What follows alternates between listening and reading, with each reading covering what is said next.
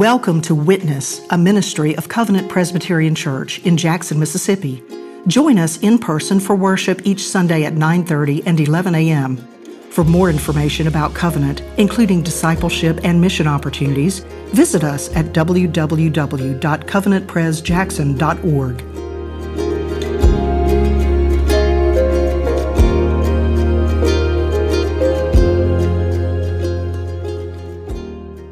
God's people were in the wilderness.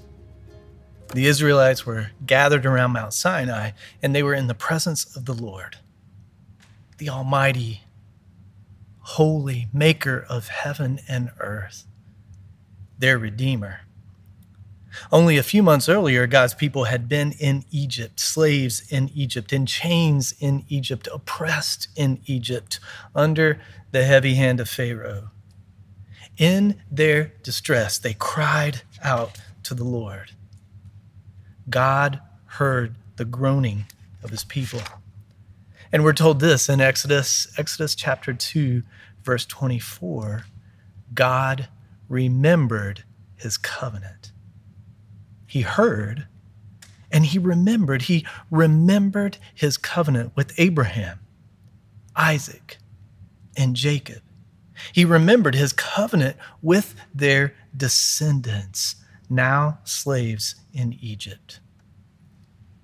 And what is a covenant? Well, besides the name of this church, it is a key term in the scriptures. And at its heart, a covenant is a relationship, one of love, where God promises to be the God of his people forever, where he promises that his people will be his people forever. It's a relationship that is initiated by God and rests on God, rests on his love, his promise, his faithfulness, his word. Therefore, it is unbreakable. God remembered his covenant, and he acted. The Lord sent Moses and freed his people from slavery, brought them out of Egypt, saved them, and now they were gathered around Mount Sinai, free, and in the presence of their Savior. And the Lord was making covenant with them. Now, not that this was a new covenant, not that this covenant took the place of the one that God had already made with them. No, the covenant with Abraham was unbreakable. They were his people. But here God is deepening that covenant, strengthening that covenant, offering a way for his people to keep that covenant, to show that they belong to him, namely through the law, the Ten Commandments, the other rules and statutes that God had spoken and Moses had written down. Well, in our passage today, God's people are entering that covenant, confirming that covenant, claiming that covenant as their own. And how do they do it? Meeting with God. Now, another word for that is worship. For that's what worship is, God meeting with his people. Now, as the worship leader, Moses rose early in the morning and he built an altar. At the foot of Mount Sinai, Moses constructed an altar and 12 pillars. The altar represented the Lord, and the pillars or columns represented Israel, the 12 tribes of Israel. And the image here, the image is God in the midst of his people, God present with his people. Now, the altar was also the place of sacrifice. And we are told that oxen were offered to the Lord as a burnt offering, as a peace offering. Why? Well, they were offered as a sacrifice for sin, an atonement for sin. And God's people were about to meet with God. They were about to enter into the presence of God, and he is righteous. He is holy. And they were not.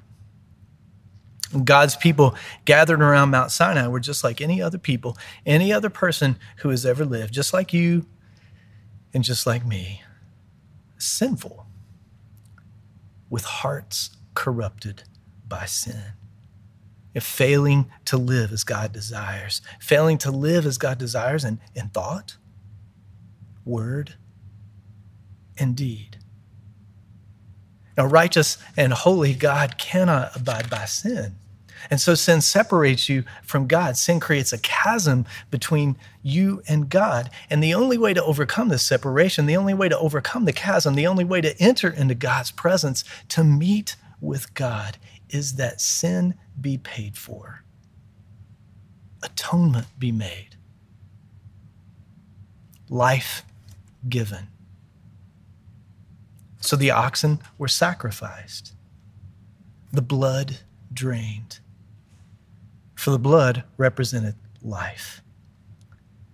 And Moses threw half the blood on the altar to cover the people's sins, for the forgiveness of sin, so they could enter the presence of this holy God and meet with him. Well, listen again to verse 7. Verse 7 from our Exodus passage. Then he took the book of the covenant and read it in the hearing of the people. As they met with the Lord, Moses read God's law, for that's what the book of the covenant was. God spoke his commandments. God spoke his rules, and Moses wrote them down. Now he is reading God's word to his people. This is worship. The reading of God's word is worship. It's meeting with God. And through the reading of God's word, the covenant is made known. In fact, God's people heard it twice in our passage. Once to know what they were getting into, and twice to confirm it.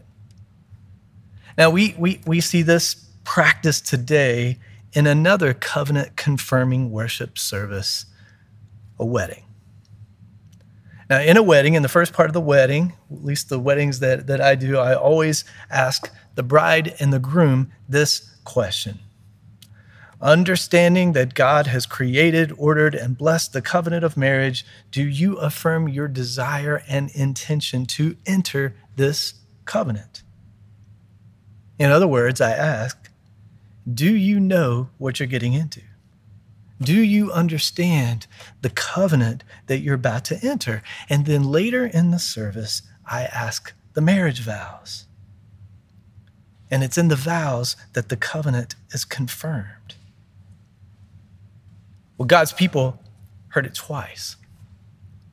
But the truth is, God's word needs to be heard over and over and over again. We need to hear God's word over and over and over again. Why? Because we forget. We forget God. We forget what he desires. We forget who we are. And that's why every time we gather together to meet with God, every time we gather together to worship, we hear his word read and explained. And that's preaching. The word is primary, and the word is always primary. Preaching should be under the word. Preaching should serve to help you understand the word. And whenever God's word is read, a response is required. A response is called for. Now, that response could be a number of responses. That response could be faith, belief. It could be a deepening of the faith. It could be growth and discipleship. That response could be conviction of sin and repentance, or that response could be rejection of God's word. So how do God's people respond in our passage?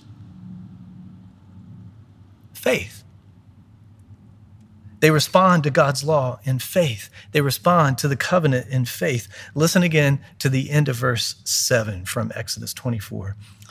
All that the Lord has spoken, we will do, and we will be obedient. So in other words, God's people respond by, yes, we will do it. Yes, we will follow the Lord. Yes, we will keep the covenant. And then we're told Moses took the rest of the blood of the sacrifice, and he threw it on the people. This sealed the covenant. in blood. The covenant was sealed in blood, showing that God's covenant was not a trivial matter. God's covenant was not a light matter, but a life and death matter. But this blood also showed something else. Grace. This was also the blood of forgiveness. This was the blood of atonement. God's people were covered by it. They needed it. And God knew they would need it. God knew they would not keep the covenant. God knew they could not keep the law. They could not keep his commands because that would require keeping them all and keeping them all perfectly in thought, in word, in deed. And God's people would disobey. They would sin. That's the entire story of the Old Testament. And their sin would require sacrifice. Their sin would require blood on the altar again and again and again in order to meet with the Lord. Because they would sin again and again and again. But that's not just the Israelite story. It's our story as well. It's your story. It's my story. We sin again and again and again. When you fail to love, you sin. And your sin separates you from this holy and righteous God, creates a chasm between you and the Lord of heaven and earth. You cannot meet with him. You cannot enter his presence. Sin must be paid for. Life is required. Sacrifice is required. Blood is required. But no longer from oxen or goats or lambs. Why? Because Jesus has come. The Son of God has come. He offered himself, his life, his blood for you, for forgiveness, for atonement, for your sin on the cross. Jesus' sacrifice covers your sin, and it is a once-for-all sacrifice. It doesn't need to happen over and over and over again as it did for God's people in the Old Testament, because all those sacrifices pointed to Jesus, and he has come. And by his death, the separation is overcome. The chasm is removed. You can meet with God. You can enter his presence. You can enter the covenant through Jesus. Well, our New Testament reading was from Matthew's gospel, and in it, Jesus was having his Last Supper with his disciples, his Last Supper with his followers, and it's a Passover meal. So Jesus, with his followers, they're remembering and they're celebrating God's salvation. They're remembering and they're celebrating all the events of Exodus. And listen again to Jesus' words in verse 27 from Matthew chapter 26. Jesus says, "This is my blood of the covenant, which is poured out for many for the forgiveness of sins." The blood of the covenant. Jesus is the sacrifice, but he also kept the covenant. He kept God's law. He kept it perfectly. And in turn, he opens up this covenant to you through Jesus, through his death. You can enter relationship with God. He is your God forever. He is your Father, your faithful Father forever. You are his forever. You are his child, his son, his daughter forever. And this covenant that Jesus opens up, this covenant that Jesus invites you in, this covenant rests on God, rests on his love, his promise, his faithfulness, his word, which means it's unbreakable. Do you hear the good news? Do you hear the gospel? This is God's word, and it's a life and death matter. It's a life and death matter, that requires a response. Do you believe? Have you entered this covenant? Are you a child of God? If you are, do you see the assurance that Jesus Christ gives you? If you do, are you walking in faithfulness with your Lord? Well, this covenant in Jesus is sealed. This covenant in Jesus is sealed not by blood like in our Exodus reading, but by water. The water of baptism. Baptism is a sign. Baptism is a water washing that points to the washing you receive in Jesus, the cleansing of sin by his blood through faith. So when you are beset by sin, when you are struggling with sin, remember your baptism. Remember that Jesus cleanses you. Or when you are struggling in life, when you're struggling with sorrow, when you're struggling with hurt or despair or worry, remember your baptism.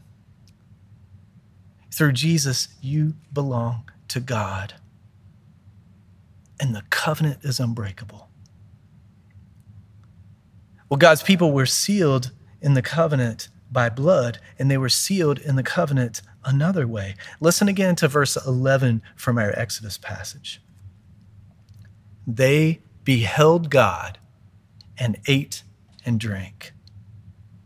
Moses and Aaron, Nadab and Abihu, Aaron's sons, and 70 elders went up the mountain. They ascended Mount Sinai, and there we are told they saw God. They beheld the Lord of heaven and earth, and they ate and they drank in his presence. The covenant was sealed through a meal. And so it is in Jesus. When you enter God's covenant through faith, faith in Jesus, faith in him as Lord, faith in him as Savior, this covenant is sealed through a meal. A meal that Jesus himself instituted, a meal that Jesus himself commanded on the night that he was betrayed. The Lord's Supper, communion.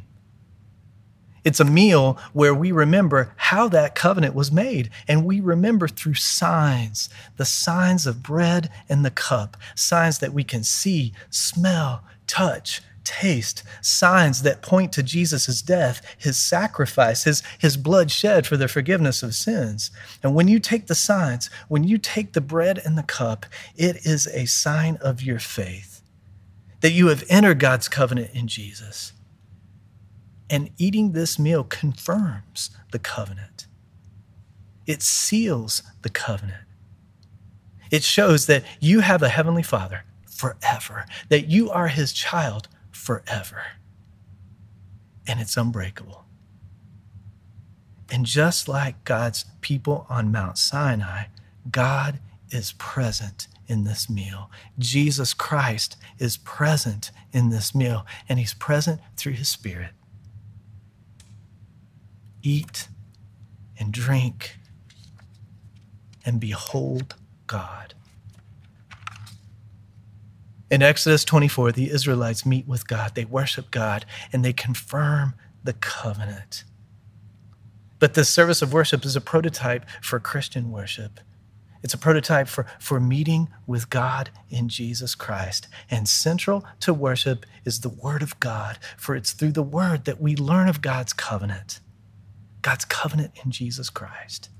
And we are sealed in that covenant through baptism, and we are sealed in that covenant through a meal, the Lord's Supper. Word and sacrament, both pointing to Jesus, the once for all sacrifice for sin. Thanks be to God.